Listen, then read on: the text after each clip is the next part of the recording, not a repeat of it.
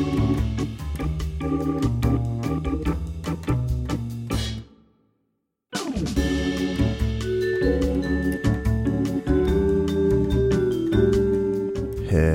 and welcome to Upstream with Jim and John, father and son conversations about discipleship and culture in the Pacific Northwest. I'm John and I'm alone today. Actually, listeners, this is not normal. If you're new, this is normally a father and son conversation, like I said.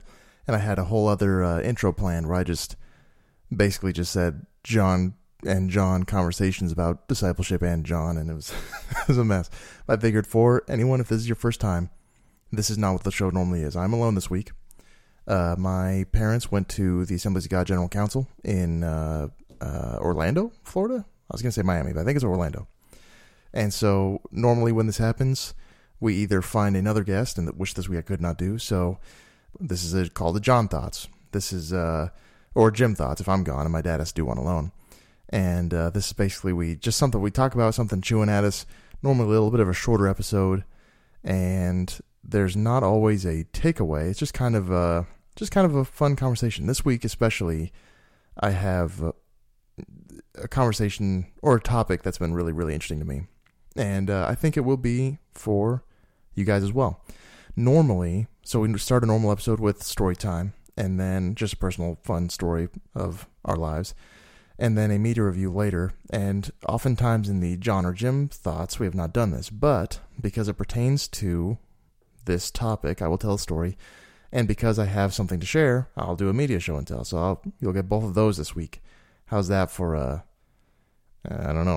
John Thoughts? So I'll start with a story. Me and Lindsay are about to move, most likely. We are closing on a house. We're under contract on a house that will close on August 19th, and God willing, it all goes through the appraisal stuff. Everything should be good to go. We should be good. So anyway, I'm very nostalgic. Yes, sentimental is the word I was looking for, but nostalgic is accurate as well. So we have lived in this apartment since we've been married, which is now coming on 3 years. And the day after we close will be our anniversary. So basically exactly 3 years we lived in this apartment. It is small. It's 600 and change square feet. And it's one bedroom, one bath. It is... So basically, it's pertinent to the story, I swear. The parking lot goes flush with the second story of the building. And then it goes into a little ravine kind of thing, a bit trench. So we are on the first floor, not a basement, because you can walk out. We have a porch, and if you're standing on our porch, you look up a slope that's about my height, maybe probably a little shorter than that, so 6 foot. I don't know, and change. And it's got a big ivy growth along the hill. It's not bad. So, but anyway, if you're in the parking lot, you're technically looking down a brief little hill to our door, and then the bridge, a little sky bridge, goes across from the parking lot to the second floor of the building. Hopefully that, I don't know, makes sense. But basically, recently, I get nostalgic. Well, I'll get into it, but basically I don't mourn moving from this apartment. It's a nice apartment. We've been treated well. The landlady is amazing. It's been a great place, and it's been very cheap. And I just love I love Washington, so anywhere around here is at the very least, close to beautiful at the least. So there was a night where we had just watched the Pixar movie Luca. No kickback on that. It is good. I would recommend you watch it. I had a great time with that movie. It's just about friends. I like that a lot. I like I don't know. There's no grand destiny or no chosen one child to save the future. It's just about a guy making friends. It's a good one. And after this, I was feeling even more sentimental than usual. I was thinking about my friends that I don't get to see very often. And so I went out on our little back patio, and if you look down the little trench, I would see the patios of my neighbors, which they're not really ever out there. It feels surprisingly isolated. I look down the trench as the sun's already gone down, and I sit on my patio furniture, and I realized a while ago, because I had kind of not a sour attitude about this, but I wasn't grateful about my living scenario. And I thought about it, and it's really a unique setup.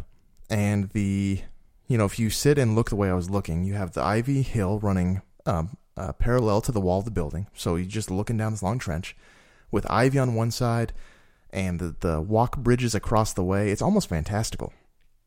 And this particular night, just by coincidence, a big glowing full moon was in the sky. And I sat there for, I don't know, an hour as it just arced between these two giant pine trees at the end of the trench. Just got to watch it, and it was flying. I'm sure it moves the same speed all the time. Actually, I'm not sure about that. Maybe the moon moves at different varying speeds. But that night, it was cooking with gas. You could watch it between the leaves of the trees, go. You could see it move. And it was so bright. And it was a great memory. And so, that was before we knew we were moving. But now I think... So I'll let you know the hypothesis of, that's not much of a story. I'll take that hit. But the hypothesis of this thought is that all of our... well, I'll read it to you. Basically, the poetic way, but also the only way I can think to word it. The hypothesis of this conversation is time is water.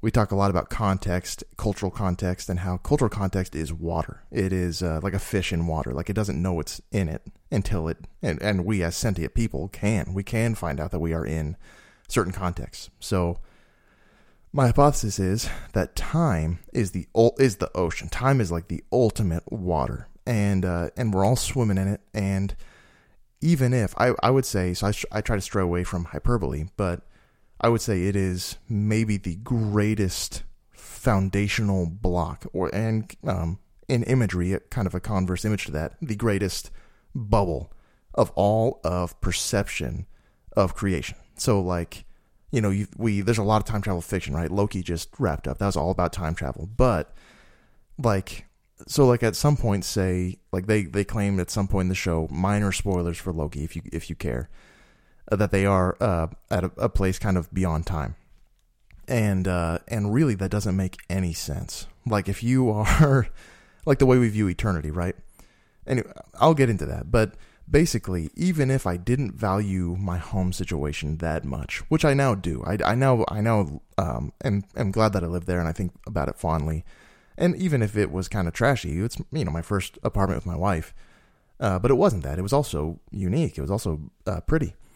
And the fact that I can never go back there, right? I could theoretically, rent, maybe even in the realm of possibility, I could rent that exact apartment again in the future. But I'm never going to. And short of that, I'm never going to return to this apartment building unless one of my friends lives here or some act of God or something. I'm never going to find myself there on accident or in the course of my life. So it is rare.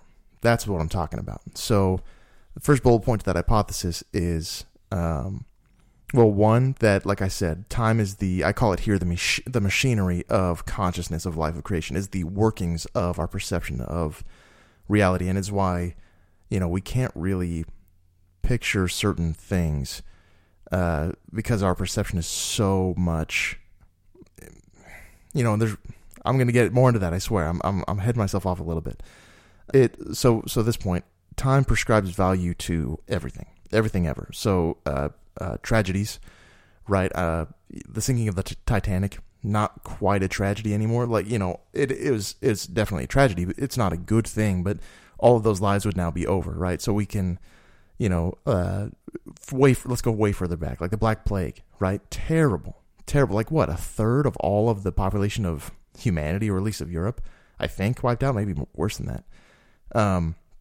That was so long ago. We are so far removed from that in time that the pain is gone. No one's mourning the Black Plague. We don't even know who, 99% of those people were. We have no record of them. So this is kind of what I mean. The value of it changes, even in our own personal lives. Time heals all wounds, quote unquote. But our perception is so reliant on time that even terrible, terrible tragedies are just, they change from tragedies to just moments, to just things. So that's a big part of it. They prescribe value to relationships and love. A couple that is, been married for 70 years, their marriage might be more valued, or more, maybe not valued, but more respected. The love is more there. 70 is a long time. Or did I say 50 or 70? Doesn't really matter. Let's say 25, So but part of the tragedy part and part of the love thing is the same thing. Like a child dying is a worse tragedy because of the potential of time. They had more potential. An elderly person dying could still be a tragedy, but it's mourned less because they lived their time. They lived an average time, where the potential is lost with youth.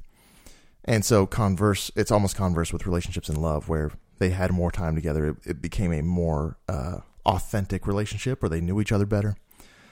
But time prescribes value to moments, everything. Like I said, even if, the devaluing of tragedies into just moments, or the almost sacred moments like the one I had on my just patio watching the full moon, just kind of like they either enrich in nostalgia in our personal lives, or in the history of the world and the history of even personal lives, like I said, of personal tragedies, they decrease in value. But this all, in my opinion, I'm reading off of, I have notes. I'm very bad at this. I think and this isn't the kind of thing like, like if a person were to say they don't look very good and they're waiting for compliments. That's not what this is. I'm serious. I have notes, and every time I try and talk from notes, it's just a mess. And I really should get better at it. So maybe this will help. So next, these all feed what I say, what I mean when I say our perception of creation is entirely time reliant. So, this includes, like I started saying earlier, the paradoxes of creation, right, of God. We say God was never born. He's always been, and he always will be. So that is, to skeptics and to believers, that is hugely not understandable. That is, you would call it a paradox. You would say, well, he had to have been created. The same paradox exists with the Big Bang. How could something come from nothing? But that is all reliant on our perception of time, right? So we would say, no, that must be, the humanist or the humanist perspective might say that paradox or that fallacy must be corrected to my perception of time. God must have been born, or, we must fit the eternal truths into our perception of time. And I think that is, well, one, that wouldn't be the truth. And two, that means that all of our perceptions of time is skewed. So these seeming paradoxes are only paradoxes because of our position in time, right? Like I said, like with God, they're all time reliant, and that is, these are all basically, I'm showing you the different perspectives of this to back up this kind of hypothesis. So a big part of this, in my opinion, is if time is water, right? If that's what I'm talking about, or like our bubble, it is my personal belief that even though, like right now I'm talking about this, right? So you think, if you're viewing it like the Matrix or something, like, oh, I'm breaking out of the Matrix because I'm verbalizing this idea. I believe that the idea that my perception of time is entirely subjective, or that nothing I perceive is quite true because of my completely subjective view of time and place in time, even though you can verbalize that, or you can, the opposite of subconscious. You can intentionally think it in your brain. I don't think any human can ever internalize this truth in a practical way. So, say you experience a terrible tragedy. I don't think any sane human could have internalized this truth about time in a way to not mourn. And I would say, it'd be creepy, obviously, if a person was like, well, in 600 years, no one's going to give a rip about this because I will be dead and the person who just died will have been dead. That's insane. That's not something to strive for even. So then if the objective truth, the objective perspective of creation and of time cannot be internalized, and maybe should not be internalized, then then what? I'm not entirely sure, but that's my hypothesis, is that because we are so immersed in this, and unlike culture, that's why I think this supersedes everything, because our personal culture and upbringing, you can to a much greater extent, not to an entire extent, but to a much greater extent, you can transcend these things to break kind of, what's the word? Generational cultures and practices and things that, we see that happening. I don't think the same could be said about time. So, if this is true, like I was saying, if you can't escape it, and if time really is impossible to see in truth, objectively, because it's impossible to see in truth because it prescribes value and meaning and everything, even, moral statements, it prescribes all of that to everything that we see and know, then nobody can ever claim to even be slightly objective or capital T true. They can never claim to have a true worldview until eternity. So on this earth, if we can't transcend maybe the word's temporal, I don't know if I'm using that right. If we can't transcend our personal contemporary view of time, then we could never claim to have an objectively true worldview. That poses a problem for everybody, but, largely or equally everybody probably, but also, monotheistic believers, Christians, But so here's the but to that, because obviously I believe that the Christian worldview is correct, and the devoted Muslim probably believes the Islamic worldview is correct, but I believe that there's a miracle here. So the current hypothesis would be, on earth you can't transcend that, but in eternity you could, right? Because if God is outside of time, again, an idea that we in no way can at all really imagine, right? So I can say that. I can say God is outside of time. 1,000 years to God is a day. A day is 1,000 years. But if God is outside of time, and I believe we can't really, like I said, I can say that God is outside of time. I can say that I believe that, and I do believe that. I can't ever really, in my human brain, know what that even begins to look like. Because even, 20 seconds ago is time. So to say he's outside of time, we only perceive things linearly through time. So then my question is, what if, so we are told that we begin the eternal life now. There's the not a paradox, but the tension there of we have been saved, we are being saved, and we will be saved. So obviously we will have new bodies. We will, we will be we are new creations. We are becoming new creations, and we will be fully new creations. So if we can currently, if we are being saved, we are being made into new creations, is that a miracle of the perception of time? So in an internalized way, again, is what I mean. So say the joy that a Christian has through the Spirit. They're saved. They know Jesus. They get the Spirit as a deposit of their salvation. Is part of the miracle there, the joy that we have through Christ, is that the joy of an eternal or a true, a non-temporal, again, if that's the word, I think, a non-temporal view of time? Is that the joy of the eternal, objectively true view of creation, of time, of the whole world? Does that make sense? So like that joy that you have in Christ is the internalized version of that view. Because again, intellectually, you can say, yeah, I can kind of imagine that. I can believe that. But the joy in terrible, terrible circumstances.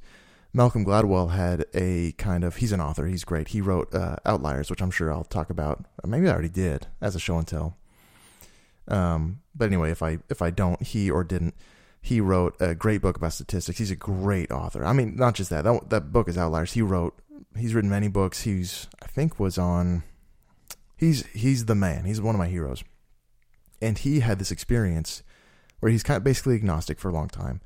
And he interacted with a family whose a perpetrator had somehow, I can't quite remember, but had somehow taken the life of their daughter. So it was either a driving accident or it was he had kidnapped or killed her, or I can't quite remember. But he had spent time with his family for some writing he was doing. And he was floored with this internal truth. So this family didn't just say they believed these things about where their daughter was now, about they believe these things about the perpetrator, about his worth and potential for salvation and freedom. They lived this. So that's a big dichotomy about what I'm talking about. But the Malcolm Gladwell's experience with these people living these truths about, about with God in them, the miracle of changed creations, just going about this particular tragedy, changed Malcolm Gladwell. This was a huge missional kind of experience for him. This changed his view of God. And I read this years ago. I read this in high school. This report from his own mouth about this family and how he became a Christian. So I don't know if it's stuck, to put it kind of roughly, but that's what I mean with the internalized truth, where that family didn't have to. Well, I'm sure it was an effort to forgive this guy, but they didn't have to force their bodies, right? Because it was a miracle. They had the Spirit in them. They had the indwelling of Jesus. So what if if time is the machinery of creation, if time is how we perceive, then what if the machinery of salvation, of sanctification, is an objective view of time? Seeing it even a little bit, just a little bit, the way it really is, the way God sees it, the way it is outside of our crazy little distorted time bubble. And if I believe that in eternity we'll see it that way fully, but what if the miracle is that we see it even just a little bit while still on fallen earth, while still in fallen bodies, and that is part of the power of sanctification, of salvation. My last note is, even if all this is true, who really, what's the so what? Who cares? Because if it's true, then it doesn't, like if you already believe that sanctification and the indwelling of the Spirit leads to internalized changes, the way that on the spot in a, like I heard a speaker say once, he was in a car accident and he reacted, kindly on the spot, and the family, or it was a woman who hit an elderly woman who hit his car. And because he was already, the way I would say it is, the way he was already abiding in Christ and Christ abiding in him, he's on the vine, right? He's dwelling on the vine and bearing fruit already. When this crash happens, he doesn't react in anger and then force himself to correct, right? He's not fighting his frustration because he already had these fruits of the Spirit, because Christ had been abiding in him, and vice versa. He was immediately not mad, because his view of his possessions, even his car that he had just got, was God's car, right? And so he was able to respond to this woman really kindly immediately, where if he had, got out and, was furious and then had been, hey, no, it's okay, it would have been too late. So that's what I mean, the internalized kind of thing. If we believe that sanctification and the salvation of the Spirit, the being saved part of that, is that power, that internalized power, then it doesn't really matter the machinery of it. We don't need to know that. That's for God to know anyways. And if you just believe the first part, that we can never escape, or we can never internalize this view of time. We can never escape our very, very small and specific view of the events of the world in time. Then what's the point of talking about that even? Because we can never escape it. And to all of that, I would say this is fun for me. This conversation, this thinking, this is a good time. I don't know. I'm sure it is for a lot. I don't think I'm unique in that. I think it's fun for people who just like to think about things. And that's the point of, I guess, a John Thoughts, is that I don't have a great takeaway. This wasn't a practical aha. This was just a fun. To me, this is a Rubik's Cube. This is, this is a toy. This is an action figure. Just playing with it. I've said to my dad, I don't know if I said it on the podcast, but most of my time spent thinking about these things is trying to break things down to their elements, to the very, very smallest they can be. And I think that's futile. It's kind of a Sisyphus thing, pushing the boulder up the hill and it rolls down again, because it gets smaller every time. It's like you break it down, you're like, I think I found the bedrock of just anything, of creation, of the things of God, of existence, what it is to perceive. Try and break things down to the very smallest point to try and just get a grip on something. And just every time you think you found it, it just splits again and you find smaller things. This to me, part of that is part of the reason why I try to avoid hyperbole, like this is the biggest thing, this is the most true thing, is because of that exact experience of mine. But I really do feel secure on a lot of these more grandiose statements about time, because it just seems so real to me. We, in history, like in a moment in history, you know, what do we really know about these events going on? And then far later, when we have context from events going on around the world, we have the context of events that happened later.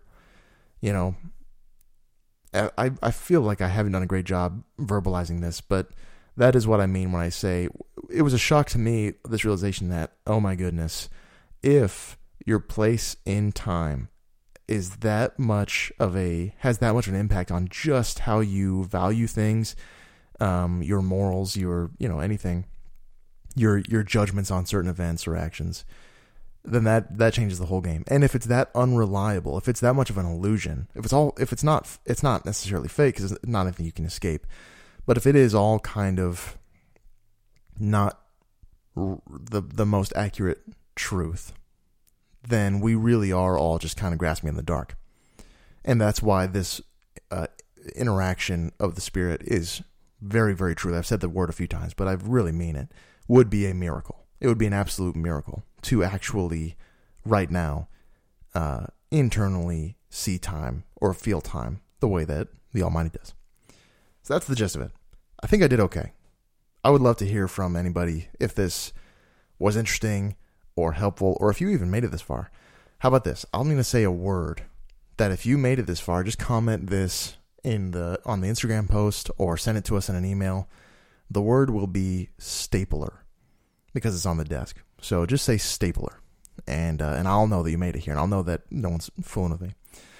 All right, so the show and tell, just for fun, more for me than for anybody else, because I like talking about things that I like, is another jazz album. The reason I'm going to talk about this one is because I know if my dad was here, he'd be rolling his eyes about it. I figured I got to capitalize on him being in Florida. The only reason is, so it's a jazz album. The only reason he'd be rolling his eyes is because it's the artist's name and all the track names are in Japanese. So it's kind of hard to. The album art has his name in English. So the album is called Cat by Hiroshi Suzuki. He's the musician.